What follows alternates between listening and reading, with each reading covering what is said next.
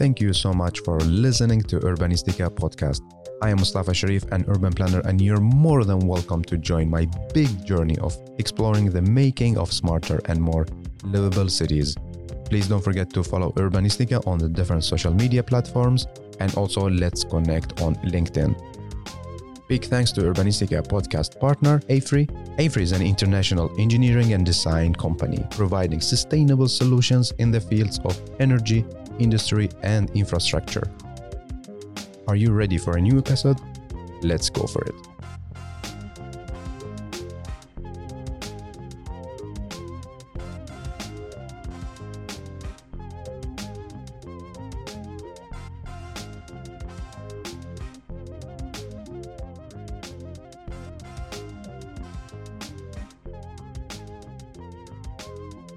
I have the pleasure to welcome you, Rawad, to Urbanistica podcast. Hello and welcome. Hello, hi. Hi, Mustafa. Hi, everyone. How are you doing, Rawad? Good, all good. Thank you. Yeah. Where are you now? In which city? Yeah, I'm close to Parma. I'm not at the office today. Our office is in Milan. Yeah. It's good times, so we try to work half. So here I am. Yeah. How is the weather, by the way, in Italy? Now it's summer, right? Today is wonderful. Yeah. Today is wonderful because it's cloudy. Yesterday was hot. Yeah. But it's typically hot as well. Yeah. This year is not very hot, so. You also have it like because here in Sweden, before everyone goes to the summer vacation, we have a lot of deadlines. Everyone needs to send in the reports, drawings, and everything. Is it the same in Italy? Yeah. August is typically let's say the festivities and vacations month. Yeah. So everyone wants to close out, but our work basically is everywhere worldwide. So we have to adapt to rush on every festivity. So today is Eid, I think, in the Arab world. So we had a rush. We're going to have another rush in July, and then one rush in September. So it goes forever. Yes. So Rawad, you are our storyteller. Let's start with you. How would you like to introduce yourself to our listener? Well, I'm an architect, urban planner. I've been working in the field of transportation planning and mobility engineering for the past 20 years, most of which I spent at Systematica. Today, I'm a technical director and member of the boards, whether of Systematica or Transport Foundation. So that I'm working I'm working a number of projects in Europe, in the Middle East, everywhere, and following up a number of research projects as well. Yeah. And what is like a technical director, if you can elaborate on this? Yeah, it's something more related to the European market. It's someone who's responsible for the technical correctness of everything that's going out of the company. So there is a final supervisor that's making sure that whatever we say, all our calculations, advice, consultancy is hinged on science and hinged on objective findings. So that's my role. But does it mean that you need to be in every project, like to check every project before they submit it? Well, technically, yes. Practically, no. It's almost impossible when you have to. Well, there's a lot of trust in our company. Yeah. My colleagues and my senior figures are trustworthy. They're excellent professionals. I trust what they're doing. My input is more on advising, trying to improve the product, trying to put some doubts, question some principles, but not really checking. We're not at school. We're just all a group of professionals, and we're working together. But ultimately, if there's anything to sign, the technical director should be taking the final liability of that product. Yeah. Very interesting. And we have many projects to talk about. And in this episode, we're going to focus on Step Up Walkability for women in Milan. But before that, I love to hear more about the TT, Transform Transport. Yeah. It's hard to pronounce it. We're struggling with that. So we call it FTT, which is FTT. Fondazione Transform Transport. Yeah. Well, Transform Transport was started as a name of our brochure, which we started a few years ago as Systematica. We never produced a normal brochure. We produced some sort of a book where we'd like to tell about stories. Yeah. We told about our projects. So every project was transformed into a small, a couple of pages. Yeah. And that was the transfer. And then Systematica, since a long time, has not only been doing consultancy, it's always been indulged and involved in a lot of research projects. So it came to a point where we wanted to transform all these research efforts, endeavors into something a bit more solid. So we founded FTT a few years ago. Yeah. And FTT has the chance, being a nonprofit organization, to look into topics that ordinary private consultancy does not give you the chance to do, especially when we talk about environmental, social inclusion, gender, all those issues that might be left a bit aside when you probably talk to private developers or to architectural firms working for private entities. So we wanted to establish this entity. And there's another side of it, which this entity also feeds back into consultancy. Yeah. So we got to a point where we needed some fresh ideas. We needed a group of people to be investing time only in research with no specific purpose. So this is how FTT, the whole idea, started, and we founded this in a few years ago. So, yeah. But so this is more like a research institute, a kind of, right? Or research foundation. Foundation. Yeah, yes, exactly. Yeah. And if I understand you correctly, when you have a foundation, you have more possibilities for like a fund research, like financially also. Is it correct? Yes, exactly. It gives you the chance to access some grants that you might not be able to access as a private company. And it's a non-profit. So the economy of that foundation is very much different from the consultancy. Yeah. It's not working to make profit. It's working to increase the number of researchers working and to increase the content that we produce every day. So this is the ultimate goal. And but ideally, if we talk about in terms of calls or tenders, we have the possibility to access some tenders. We also have a different position when talking to the public administration. We're not looked at as a private, but looked as a research foundation, which is true. Yeah. So that's another. That's good. Positive point. Yeah. Oh, and the team in the FTT, the same people in the studio or no, different researchers? Well, we have some people who are totally dedicated to FTT. Have some people whom we are sharing half between consultancy and research, and this is all in the making, because ultimately when FTT starts to when it takes off, it starts having its own projects, its own economy. The idea is to start having a full staff which is dedicated to FTT. Yeah. So we're still at the beginning, and we're hoping that this won't be the case in the future, although we're very happy about also this format, because in a way, whoever is working on a consultancy project is also bringing some of the knowledge from research. So we're more and more a content company where we try to produce content. We use that content back into the market. Otherwise, it remains there in the academic world. So that's something we're trying really to avoid. Yeah. And usually, like, to apply for the funds, is it easy now? Is it like, because here in Sweden, we are doing the same. Like from the company I work with, the studio, it's like more consultant as well. Sometimes it's difficult because you need to have a lot of partners in order to apply for the fund, for the like a Swedish one. Then there's the European, which is like more complicated. How is it for you? Like, are you aiming for more like in Italian on the national level, or no? You even apply for like a European one? Yeah, we've been working more on European level. Now, step that we're going to talk about is much on Italian level. Yeah. Although the team is not purely Italian, the team is from everywhere, and but the partnering with other institutes or with other companies, whether private or public or institutes or foundations, is key to the success of these research projects, because at no time you're going to have all the expertise in-house. You can't have it into one big company.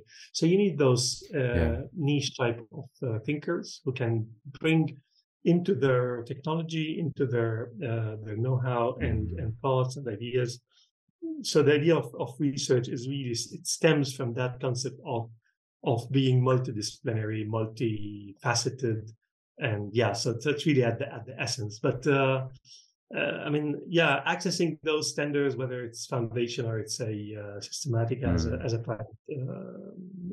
private company, it's more or less the same process. Yeah. Great. So let's talk about Step Up. Okay. I want you to tell me about the background of formulating this project. Yeah, absolutely. So Step Up is a project. We called it Step Up, by the way. It was an ordinary call that was developed, that was published by Fondazione Cariclo. We joined that project and we got awarded. So it was one of the first projects we do with Fondazione Cariclo. It's one of the biggest foundations doing research in Italy today. So the project is about women, and the reason why we participated and we felt strong about it is because we've done another big project in the world of gender, which is called Diamond.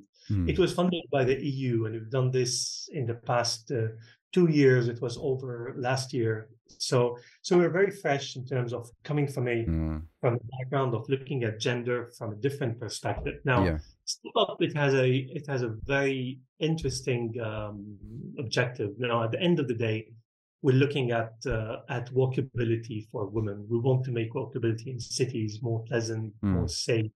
We want to. I mean, I'm going to talk more about this, but in simple terms, the objective is to not to speculate about the relationship between gender and physical space. These two things are so much correlated, much more than we can expect. And the only way to unveil that is really to look into data and to talk to people suffering from that sense, from that conception of insecurity.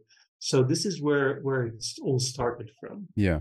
And how is this situation on the ground for walkability for women, if you describe? Yeah, well, the European Institute of Gender in general is collecting a lot of data, and this data is showing that the perception of women of the public space in cities is still a place of insecurity, especially in specific times of the day. So if you look at how women today they tackle this, they tackle it from every point of view. So a woman can first of all decide not to travel because of that sense. She can decide to travel accompanied, so she's in a way conditioned. She might change her travel mode. She can change her the way the route of the route she takes to get something. So all this makes women being conditioned to specific. I mean, they're conditioned. They don't have the freedom to use the city the way a man, let's say, can use it. So this is where it all stems from. The European Institute I was mentioning has shown statistics, especially in Italy, the perception of public space as a safe place to walk, especially in when it's nighttime. In Italy, is one of the worst in Europe, and where it starts. So yeah, and here we're talking about pure perception. No, we're not talking about crime rates or we're just talking about perception based on focus groups, questionnaires. But this is the result, that people, that women in Italy feel much insecure compared to men. Do we know like about the more like the actual accidents, or no? There are not so many data. Well, there is data. The data is not totally disclosed I mean, we, in a way, when we look at data, we are not interested in the specific case. No, we're looking at big numbers. We're looking just like big data. When you think about privacy issues and big data, we don't want to know about the specificities. We want to look at numbers. We want to look at where those numbers are located within the city, and then try to go into those specific areas and understand what is really the correlation. How can we, as designers, as urban planners and transportation engineers, rethink some of our precepts and try to change the way we design our cities. Exactly.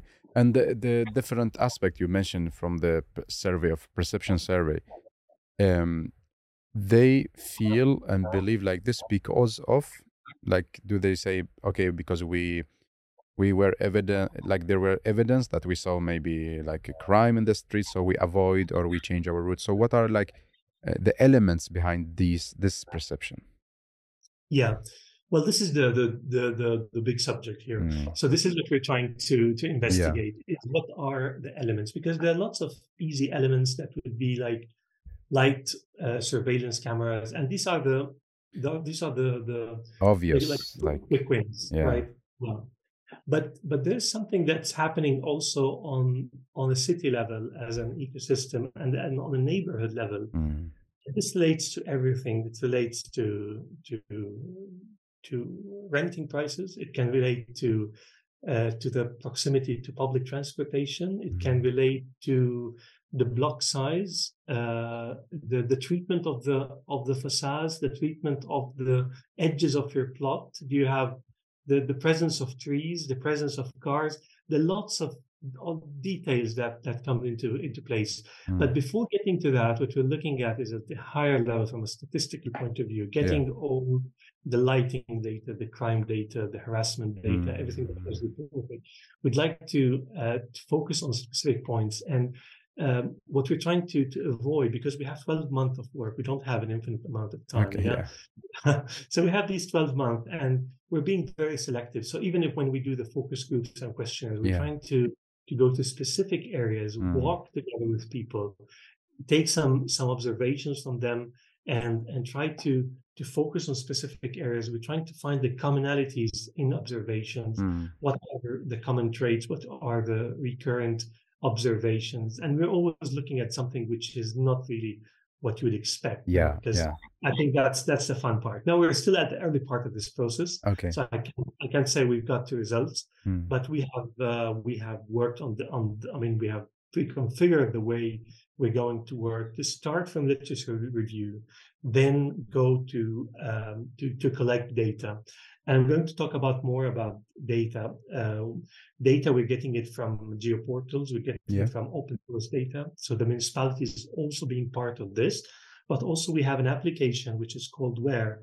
And that application is an application for women. So women report their sense of security on that application. So we have and every time you report, the point where you reported is there. So what does it mean? It means I'm walking there in Via Lovagno, and I say, "Watch out, girls! It's not a safe place." You send the signal. You send the signal. So next time someone might be avoiding that. Well, it's a trap as well. It's a capture mechanism, because at the same time you're going to tag some areas as bad, so to speak. So the app today is helpful to detect something. But we know it's not going to be a remedy. It's not going to be solving the problem on the longer term. So we're trying to start from that application, and also not only get data, but also reflect on how the application can be improved, so that we won't fall in the trap of tagging specific streets as bad streets and good streets. Now, but again, going back, data is coming from these two sources. Then we're taking that data, we're trying to understand what's happening there.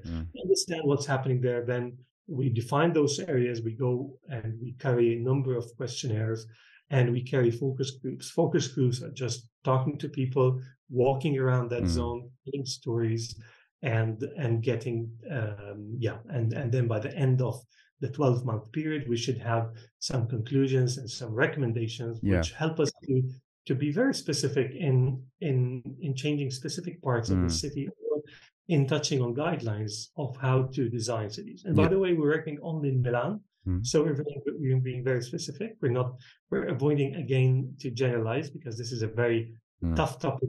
You can slip easy. Grateful that you explained to us the methodology, because I think it's very important for us to understand, like, how is like the journey from the formulating the research question until you deliver the result or the solution.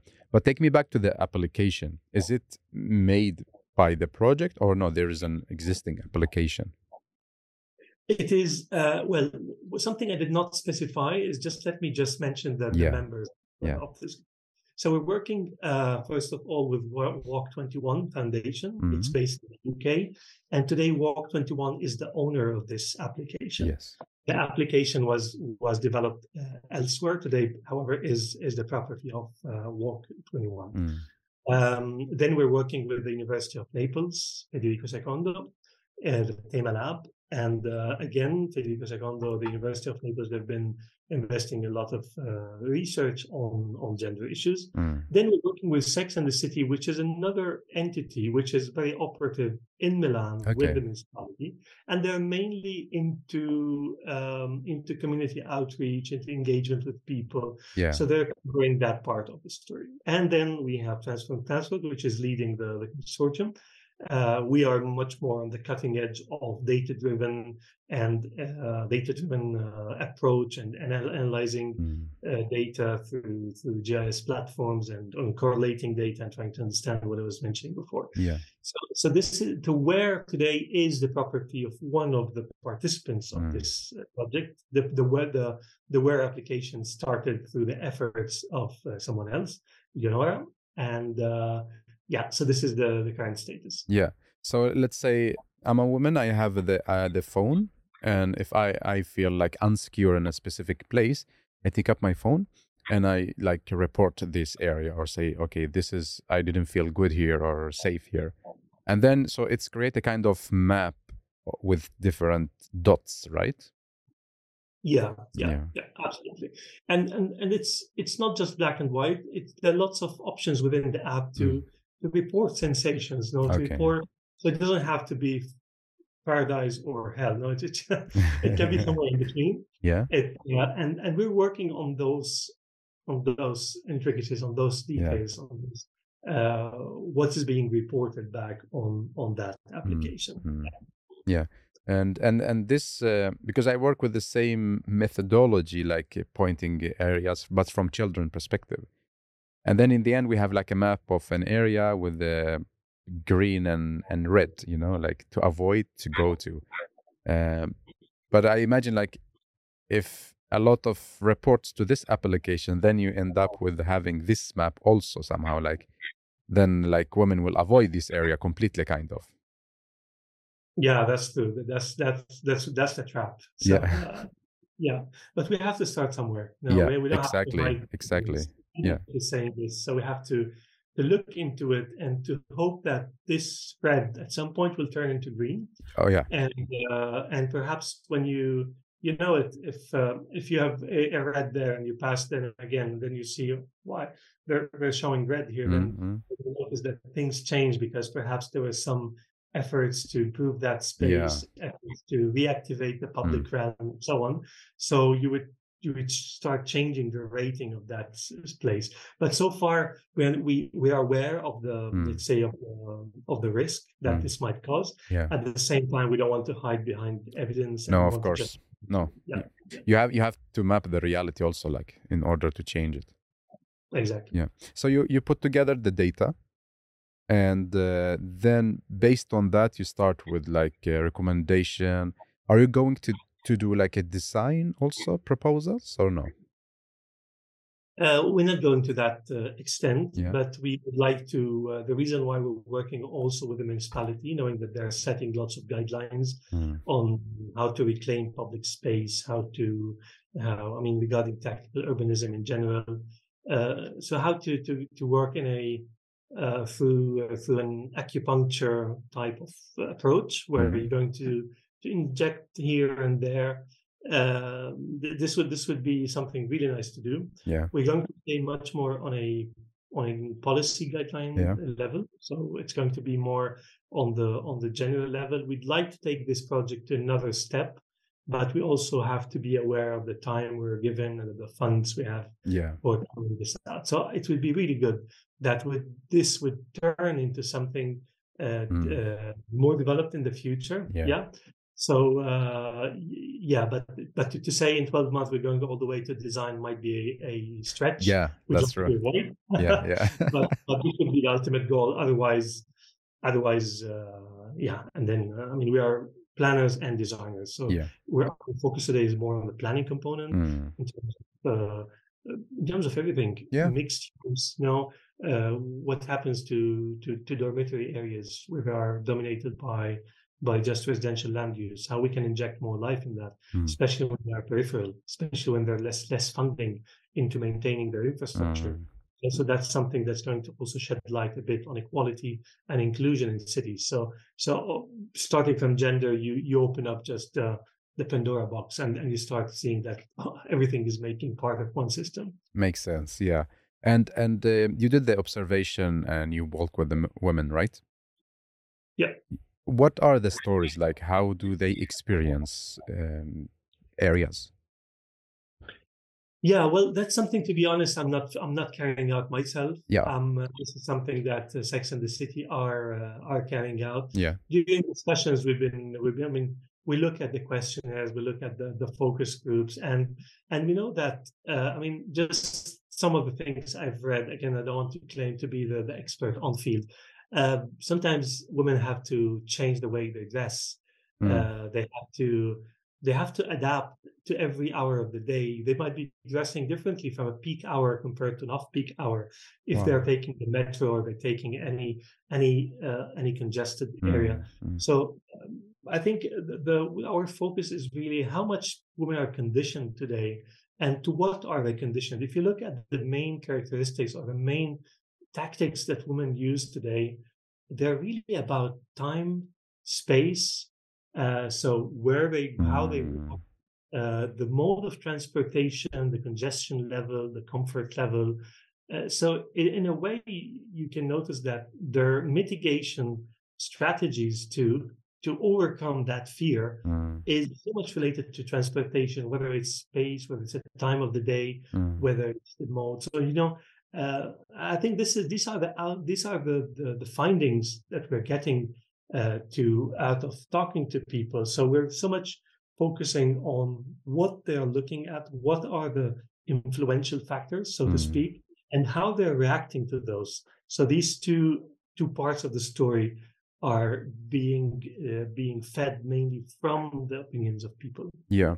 And as designers, we work a lot with the hardware of the city, like material and design and so on, built environment.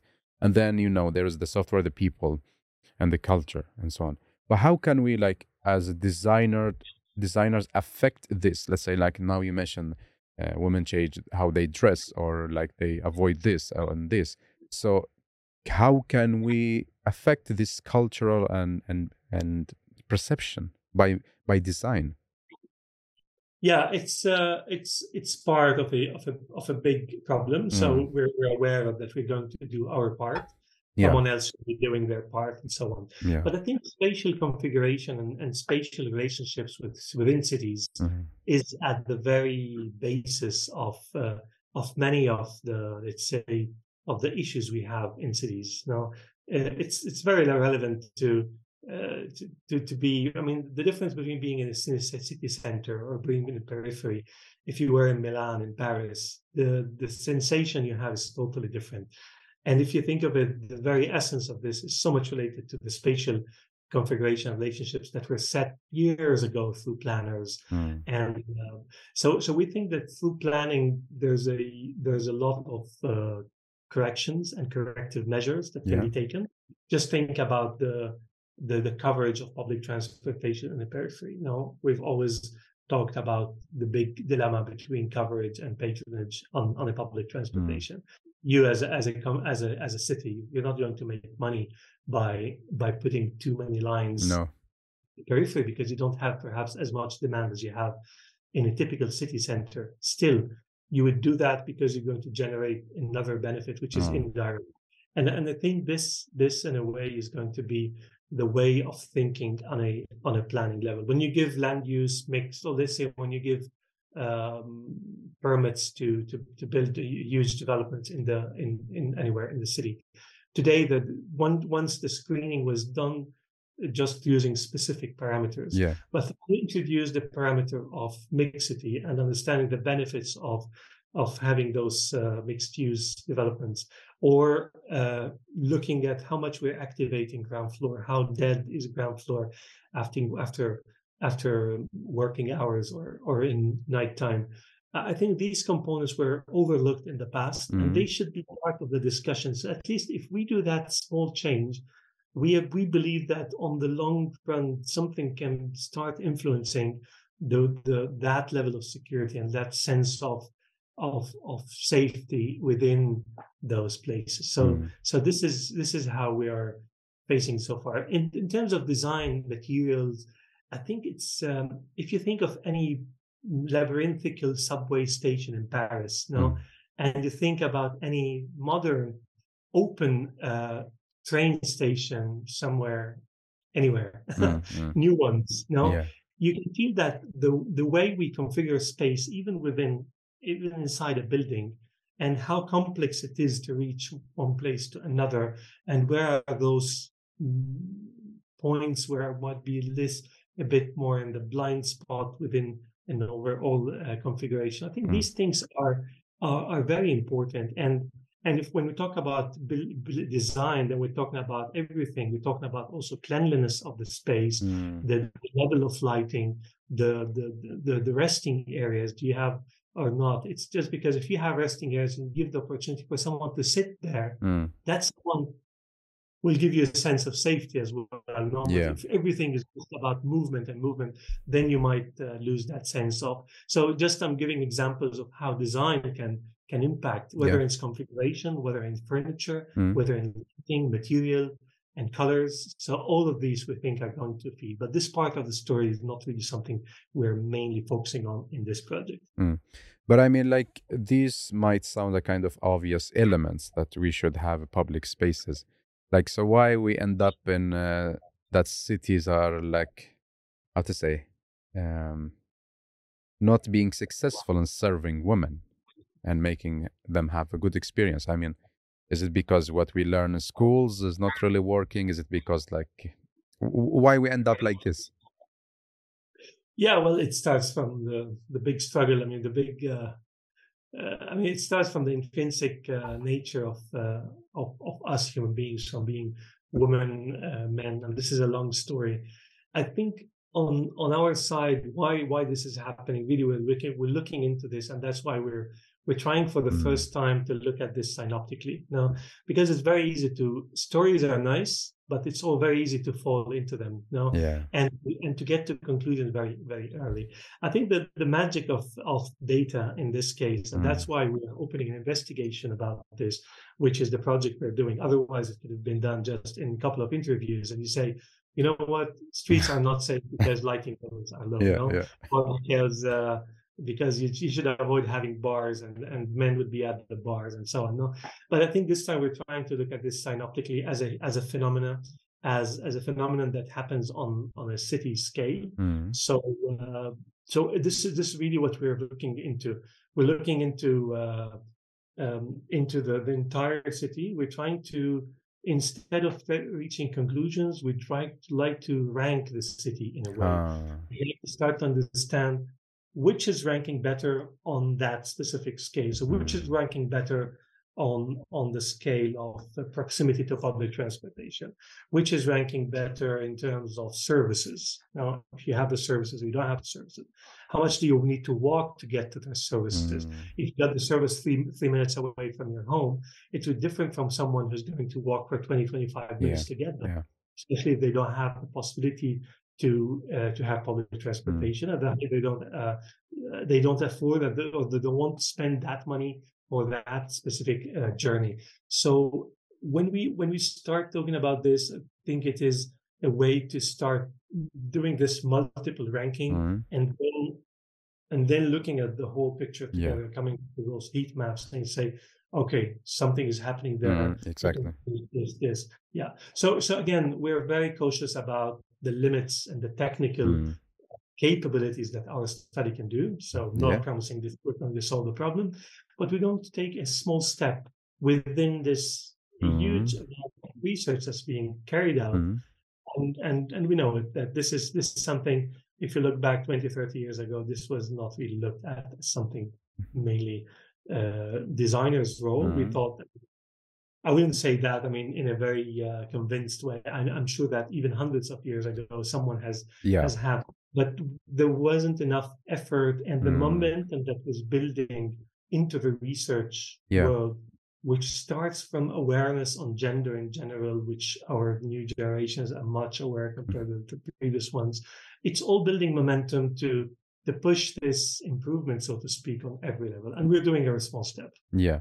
And with this huge amount of data, are you getting help from AI to analyze it somehow, or how do you analyze it?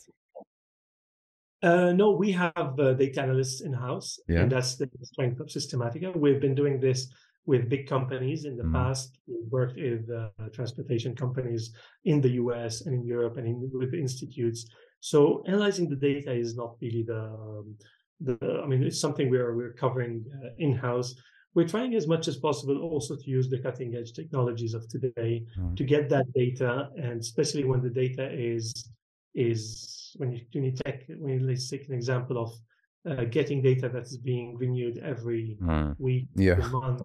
I think looking at the trend also is an interesting one, and so this is what we are mainly Mm. focusing on. Yeah.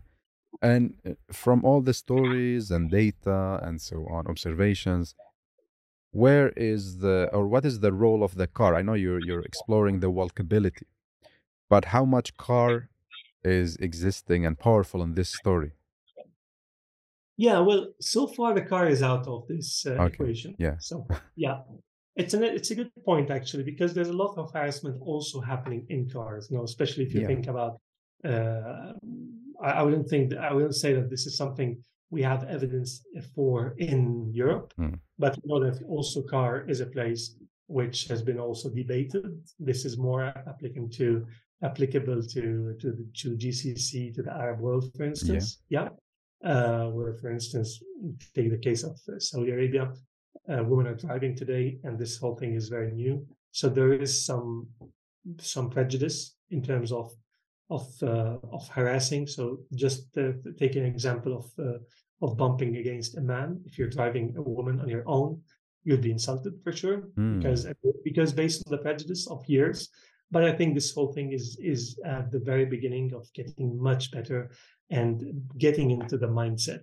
So that's why talking about Milan, the car was put aside, and also the car in terms of, if you think in terms of the total number of movements per day, Mm. the car is not taking a very important share. Mm. And the municipality is also working to make the car less and less as an option. Mm. But in order to make the car less and less as an Yeah. option, we need to make sure that our alternative options are really valid Mm. and safe, like walkability, public transportation, even taking a scooter, even taking your bike. In the Diamond project in the past, we focused on bike sharing, we Mm. focused on stations. So we tried to look at the different facets Yeah. of transportation.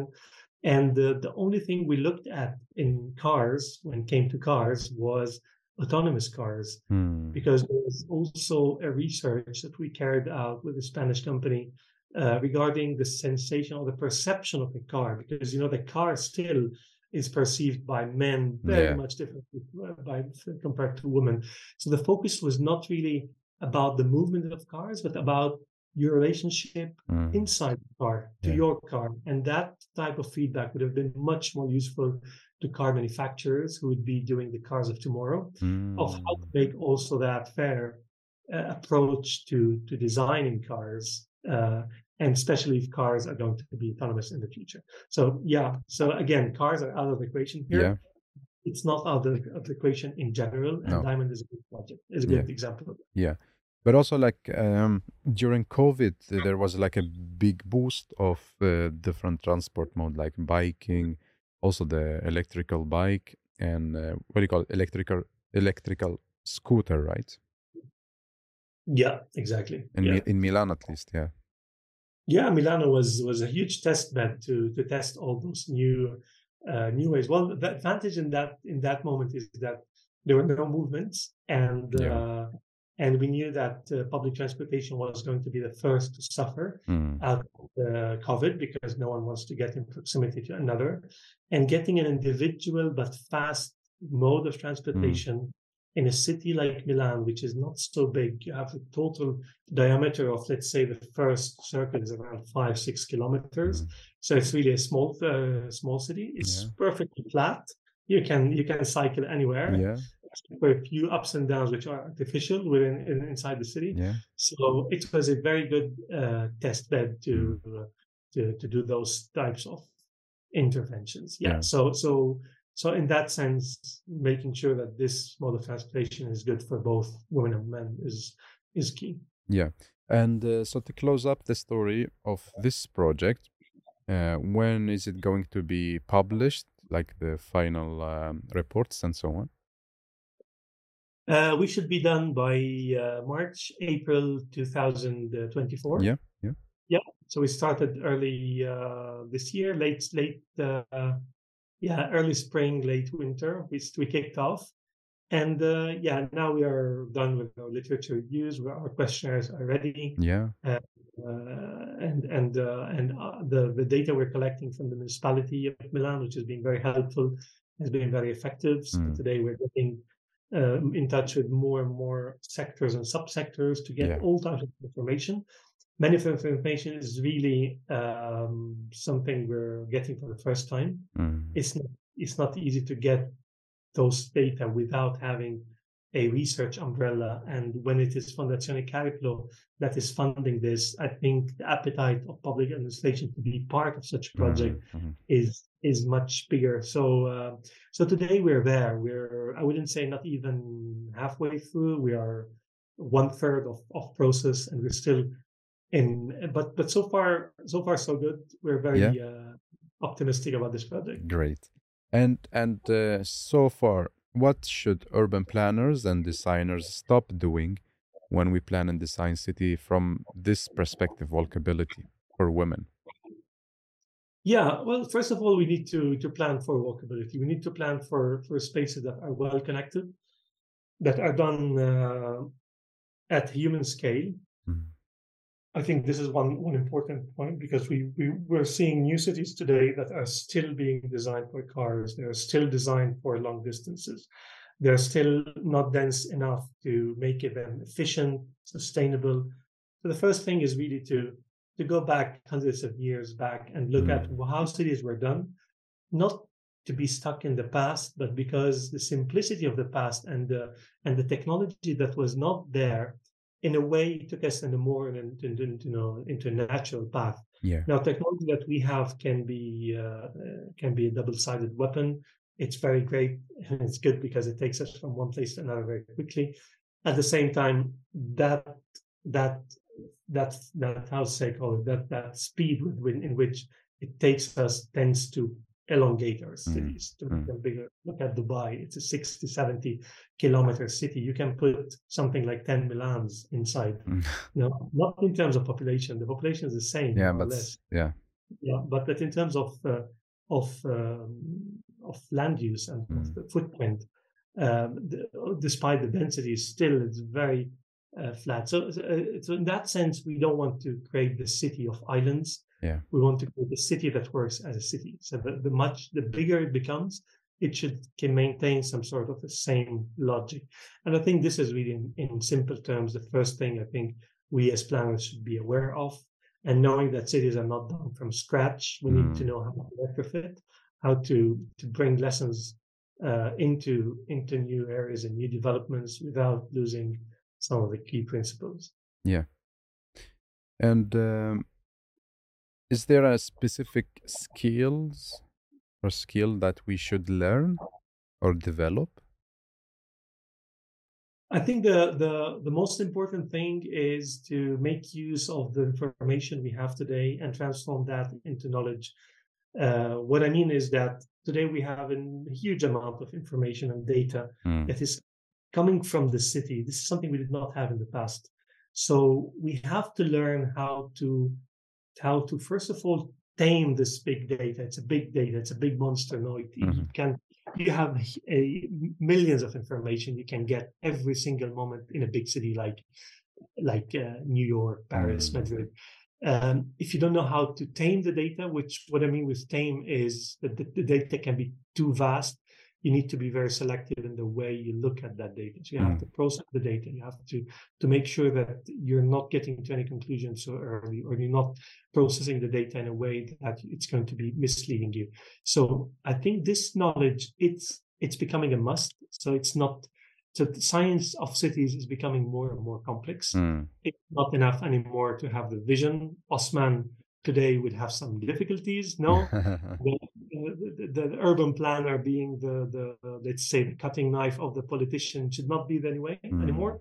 Today we have enough data to justify our actions, and we have enough real-time data to correct our actions as we do our daily work. So I think today the planner's role is much more sophisticated than years ago, because of the simple fact that it's not a single let's say single man. Let's use the word man, because the urban planners of the past were men. Yeah, we have to admit. So that we need to avoid this single brain taking big decisions on behalf of millions of people. So it should be much more bottom up. It should be much more into engaging people. The city is for everyone. So I think this is the right approach. It sounds sometimes theoretical. It sounds tough to make and to realize, but I think we have to really insist on that and transform that mechanism into tools. Yeah. And those tools would be something that you have to learn before practicing your urban planning. So like the reading and analyzing the data, this is the skill that we should develop. Yeah. This is number one for sure. Yeah. It's just, we have to be more sensitive to items that were not in textbooks of 30 years ago. We have to reinvent a bit the textbooks. We have to reinvent manuals. We have to reinvent what is called the design standard.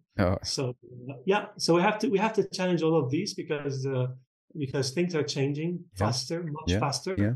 And I think COVID also taught us something, that it's not only good to you need to be fast. You need to act fast. Things can change much faster than you can imagine. You might need to adapt. When we talk about resilience, it's all about adaptation. It's really the urban planner's role today is not just to forecast trends and growth. This can be disrupted anywhere, anytime. Can we design for this? Not really, but can we really mitigate it and know how to face it in the best way? This is the toolkit that we need to work on today. Yeah. But it's a very interesting project, and I'm happy that people like you and the teams are doing it, and really looking forward when you finish it. So maybe we also like follow up the projects, and I wish you all the good luck also. And now we are moving to the second part of this episode, and it's about you, because in the podcast we explore like cities for people, but also then the people behind cities for people. So tell me, what are your challenges being part of this multidisciplinary research project, as a Rawad? Yeah.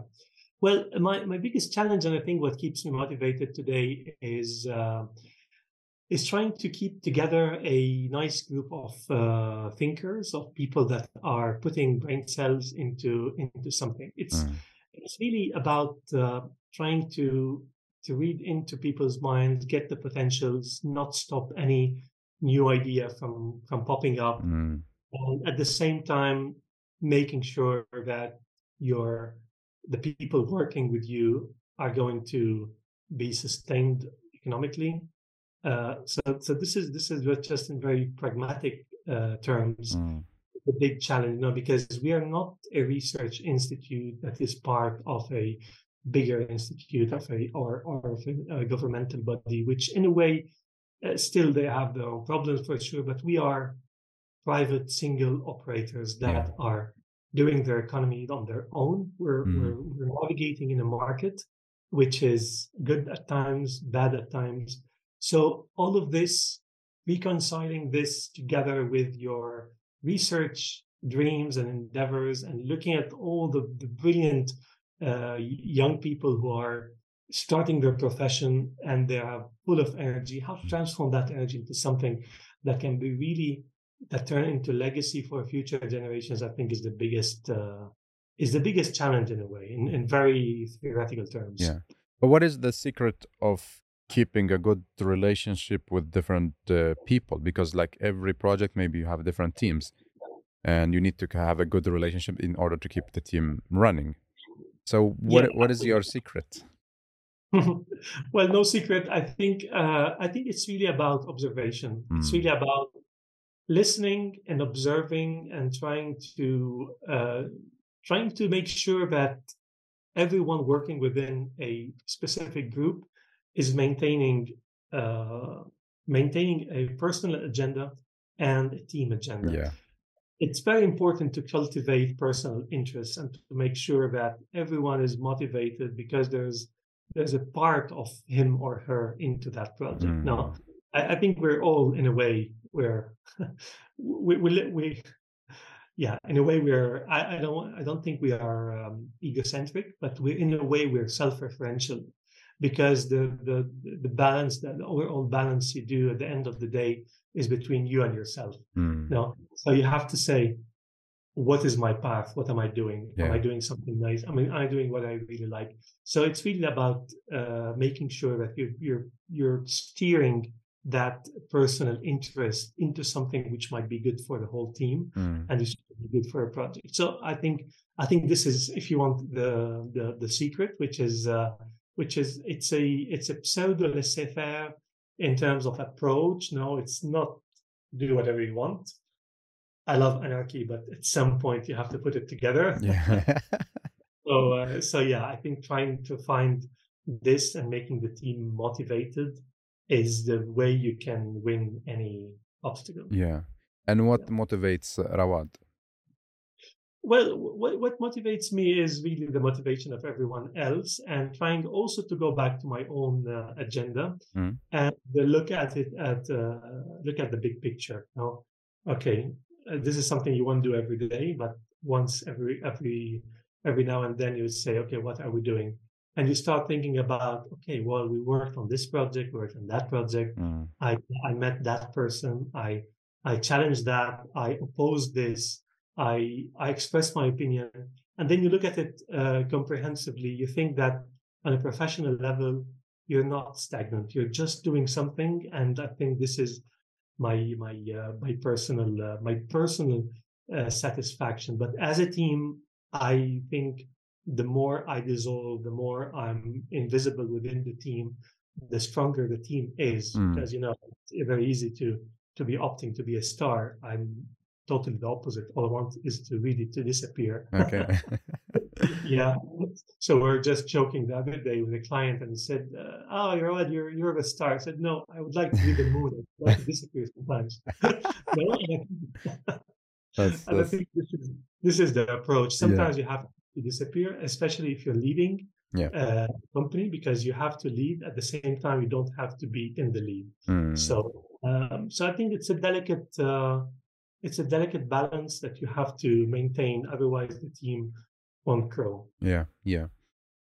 And name one thing you did you're very proud of, and then one thing you did and you're not really, how to say, a kind of regret, or if you go back in time you will not do it. Yeah. Okay. Well, something I'm proud of. Do you want me to talk about a single project or You in it's general? you are, it's you decide, it's up to you. Okay. Okay. No, look, I have a few projects I'm very proud of. Mm. I wouldn't mention many of them, but I think those projects in which I was very proud of are those projects where we did a lot of work with decision makers, with Mm. public administrations, where we came into those offices in a very bold manner, and we gave our standpoint. Ah. I mean, when we think outside of the box, and you're asked to do something, but all of a sudden you do 10 things, I think it is a moment where you're really happy. Let me just mention one experience Yeah. I had. I was directing the project, which is called the master plan for Gaza and West Bank. Mm. And doing modeling, typically you model in normal conditions. Now you model I mean, the concept of checkpoints doesn't exist in a traffic model, no, No. because it doesn't exist in normal life. And when you work amidst uncertainties and in a place where things might be slightly different, you tweak your instruments to recreate that situation, which is abnormal, so to speak. And then once you have that, you bring it back to normality and you compare both of them, and you understand that very often, just by doing nothing, you can get a huge benefit just by turning in a situation from abnormal to normal, and you measure it. And actually, we published a small article called, well, I don't remember the name, but the essence was that what is the cost of peace? Now, what is the cost of doing nothing, of turning things into normal? Yeah. There's a huge cost. So today, when we look at the world and all the wars we're looking at, we are being taken right and left by big, by single persons, it all of a sudden becomes very interesting, you as a scientist, to jump into this for the first time in history, where you're not trying to make one political party happier than the other, but just trying to give objective findings, saying, look what you've done, look what would happen just by simply not doing what you're doing, not by doing something else, but just by doing nothing. Yeah. So so this was one project I was very proud of. But in terms of being also proud of, in general, I think I'm very proud of being part of Transform Transport and Systematica, and of how the team is growing. We've been growing in an interesting way. So today we are working with around 75 collaborators. Wow. So we are. Yeah. So I mean, when I joined the Systematica, we were much less. It was times of crisis. It was 2008. And the world was suffering, so we had to be very perseverant. We had to work hard. We had to really believe in what we were doing. And I think one of the things I'm proud of is the big, the nice team we're having. And whenever you see someone going and giving a lecture there, or someone working at university, and you just feel that it's a nice ecosystem. It's something that we have always dreamt of having a nice team. We don't have, no stardom. We're not looking to be on the cover page. We're looking just to be at the forefront of research projects and consultancy. So these are the things you're proud of. Yeah. And tell me about something you will not do again if you go back in time, or regret. Yeah, actually, I've read that question and I have no answer. No answer? Look, I'm not a regret person. I tend to deny regret. No, so this is one of the instruments I use personally. But I know that there are lots of things that I've done that I wouldn't do. But I'm more on the microscopic level. Now they're more into daily relationships. Sometimes you say one thing and it's a big mistake, and it takes you a year to correct it. Really, it's about. I mean, let's talk about temper in a big company. You might lose your temper at some point, but you learn by time that temper is an enemy, and in a way, it's enough to say a single word, and you just don't know how to undo that. And it takes years. So I think it's the big regrets are much more on a microscopic level. It's about daily life, how to deal with the ordinary daily everyday practice. But I wouldn't say in terms of big moves. I've been pretty consistent. I started somewhere studying. I started in Lebanon. I worked a bit in New York, and then I moved back. And then I decided to move to Italy. So all those steps so far, I don't regret any of them. I just feel that every time I'm moving from one place to another, I'm reconnecting the dots, and I'm reconnecting the different places. So on big moves professionally, I would say no regrets. It's just sometimes this is something hard to translate, but in Italian there's a nice saying which says that that experience is the sum of all your mistakes. No, and I think this is really about what I like, is that every day you do a mistake and you say, Yeah. I could have done this. I should have stayed silent. I Yeah, should have yeah. said no. So I think it's all about Yeah, this. yeah. And it's a beautiful reflection. And professionally, if you uh, want to choose another career path or profession, what would you like to do, if not what you're doing now? Musician. Music. Oh, nice, nice. Oh, Well, I have it actually. No, it's I'm yeah, my it's not a hobby. It's one of my basic passions. No, even yeah. before architecture and urban planning. Yeah, but when I learned that most of the Pink Floyd singers are architects, I decided to go for architecture. Do you still do some of it now or no? Yeah, absolutely. Uh-huh. No, I do. I started drumming, and then I moved into jazz drumming. Yeah. Then I've been practicing oud for the past 25 years as Wow. a passion. I'm not a professional, so if I play in front of my real Yeah. good professional friends, they would say, "Right, give me that instrument." But I think it's therapeutic in a way. It heals you at the end of the day, Yeah. and it touches your soul in moments when your professional career is not able to do that. It's Mhm. very funny when you're a professional musician, the music doesn't heal you anymore. You need something else. So it's not about music. It's just about doing that, which is something which I don't do every day. But Yeah. yeah, that hobby is my companion for Mm. sure.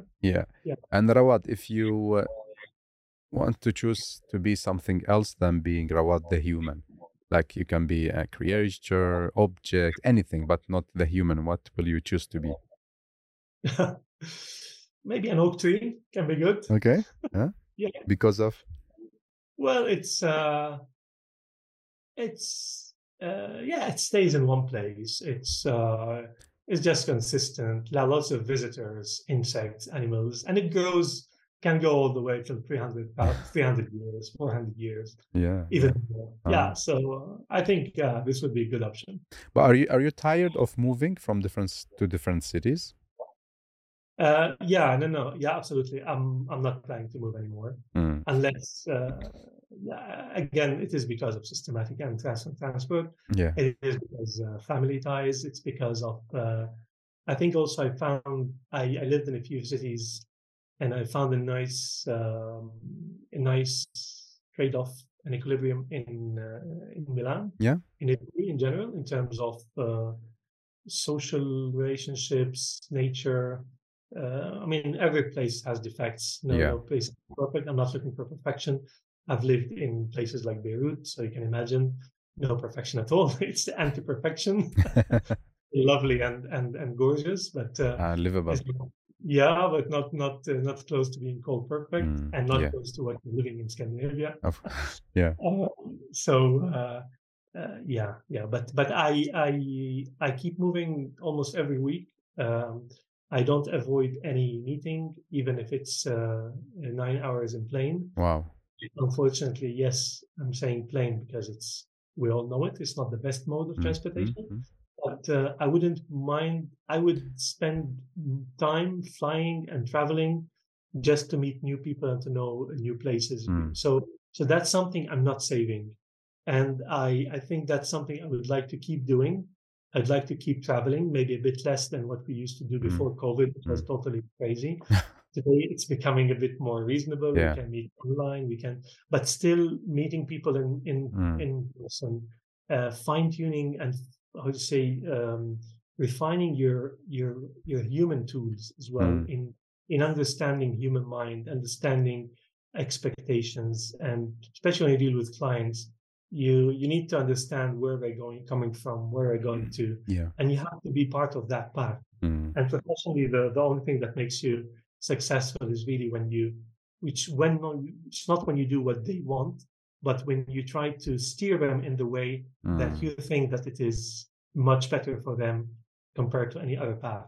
So yeah, traveling is one of the ways to get that. Otherwise, And when you work on projects, if you don't look at the context, you don't look at the place, you're going to miss much. No, Yeah. we've known, I mean, the projects we did during COVID, I can say they are good, nice, very well done, but they're soulless. Yeah.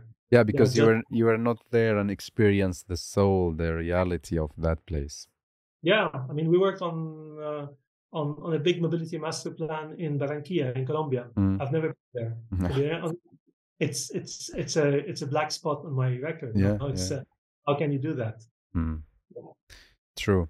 And how do you keep the work-life balance? You have a family, foundation, studio, and you doing music and much other stuff. Is there a clear line between all of these? Yeah, absolutely.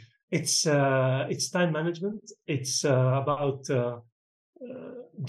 which was against my principles. No, when I was at school, time management was my enemy. No? I had to be creative. I had to think outside the box. If I'm doing something nice, it should go even to 4 a.m. and 5 a.m. And then the other day I'm just so sleepy. But I think today, also with age, the energy you've got is not the energy you've got before. So you have to work on an energy saving mode and time management. So clear cut between things is absolutely a must. Otherwise, you start doing both in a bad manner. You have to make sure that your experience should transform into doing the same thing you used to do in much less time, because you have the wisdom to do it faster, hopefully, or to take the decision faster, but you also have the skill. And you have to admit your technical incapabilities when it comes to new technologies. So you have to give mandates. You have to delegate. You do not have to think that you are the owner and the savior. You're not the savior.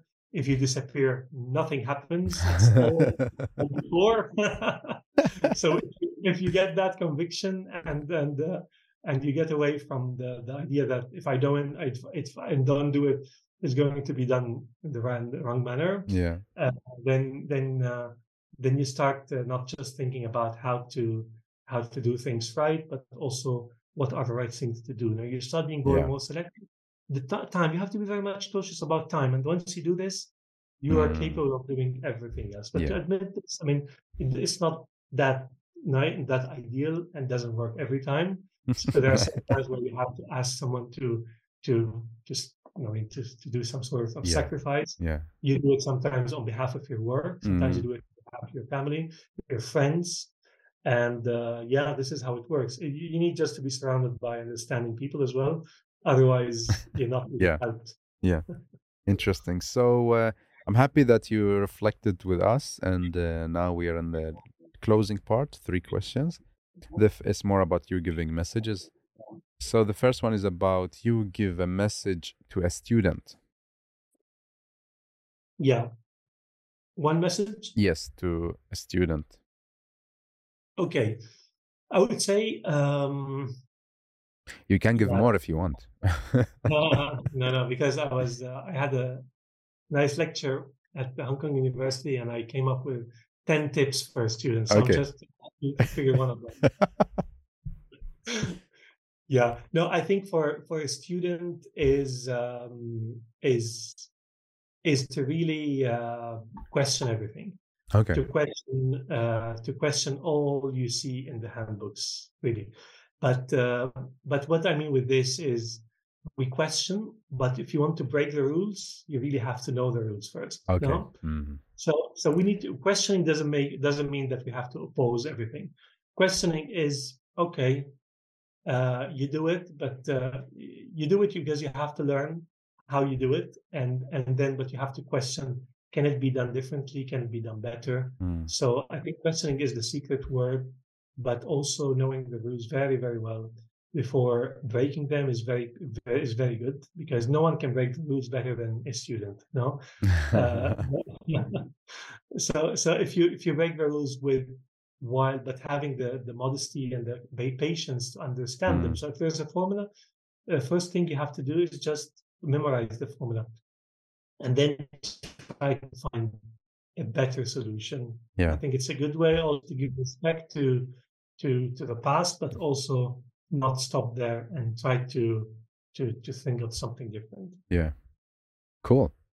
And next one, 3 takeaway messages to our listeners. Takeaway in general, or what takeaways? Yeah, also up to you if you want more like urban planning wise or in general, totally up to you. Yeah, I think from what we discussed today, there are a few nice takeaways. I think the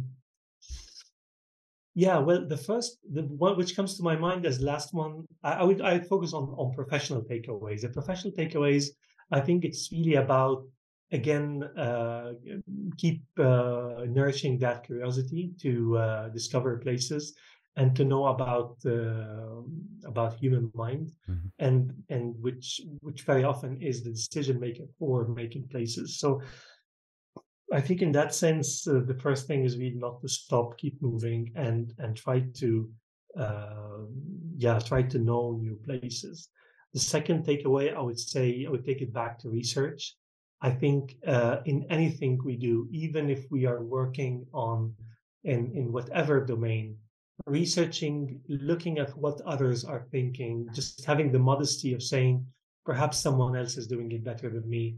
Let me look at what others did, Mhm. and then instead of copying, just taking that, absorbing it, giving it some time, and then trying to use it as part of your practice would be really great. I'm not talking about only architecture and urban planning. It can be just working at the post office and just Mm. thinking that, why am I doing this that way? Let me research a bit. No, Yeah. and you end up getting new. I think just having the modesty to look at other opinions and to listen is a huge takeaway. It's something that you can use everywhere. Sometimes we miss this because today with I mean, I've seen it even in video calls. You're on the call, but you're doing something Yeah, else, yeah. and you're not focusing. But at the end of the day, you know what? You're not getting neither nor, because you're not enjoying you're just being tortured because you're part of that talk, Mhm. and you're just not doing well the other job you're doing. So I think we just need uh, to be also focused. Yeah, I think I mentioned many takeaways, so perhaps we can take 3 of them. Yes, yes. Last question of this episode is going to be asked by you. So I have no more questions. Now it's your time to ask me and the listener a question. Yeah, absolutely. I've been always fascinated by podcasts in general now, because many friends, they are so much into podcasts and they keep giving podcasts together. To be honest, I've never watched a podcast, Yeah. and it's a bit of podcast allergy. But yesterday, because I'm going to talk to you, I listened to your podcast, and all of a sudden, I managed to listen to a few episodes, and I was not annoyed. I That's was not bored. yeah. No, so it opened a world for me, because it's so much in line with what I'm saying Yeah. in terms of listening to what people are thinking. Mm. So why don't you tell me a bit more about you as a, if I may call you a podcaster, maybe not, It could be, yeah. but just how do you face your daily life, and what keeps you moving forward? Yeah, what keeps me moving forward is that I see the impact of this podcast. Now we are almost like soon gonna be 400 episodes with more than 400 people. And the beauty of this is that like people doing impact on the ground, like you, Rawad, being here, sharing their knowledge and experience. And I see the number of listeners, which give me a sign that, okay, people are listening. And then I get a lot of messages that people are reading the links, connecting with the guest, and doing project, or like students start to study this specific program. So I see there is an impact, and I'm really happy because like I know I can do impact on with my projects as an urban planner here in Stockholm, but at the same time, like I'm trying to maximize my impact from my passion, and this is a beautiful way. So also I'm grateful for you and the guests that being here and sharing. So this is makes me move forward and keep doing it. And I Very suggest good. and I suggest you to take this summer to think about maybe start a podcast. First, listen as how you tell your students, like listen and learn the system and the rules, and then be part of it maybe or challenge it. Yeah, I know. I think it's really nice because I personally like to share ideas. I like to Yeah. just talk to people. So it's I'm going to listen to a few podcasts. If you have any suggestion apart from yours, Yeah. just send it my way. I'll be happy to take that Yeah, on. I will. So thank you so much, Rawad, for giving your valuable time to record this episode. I will be more than happy to follow this app, and I wish you a beautiful summer vacation as well. Thank you very much, Mustafa. It was really nice to get your questions. I'm really happy to that I've talked about professional, but you don't keep it on a professional level. You know what is the importance of personal affairs in professional life. So I Hmm. think your approach is really good in that sense. I really appreciate, and it's really fun to reflect on oneself. You never do it. You would never sit in front of a mirror to do that. So thank you very much, Mustafa. I really enjoyed it. Thank you so much, Rawad. Have Take a good care. day. Bye bye. Bye.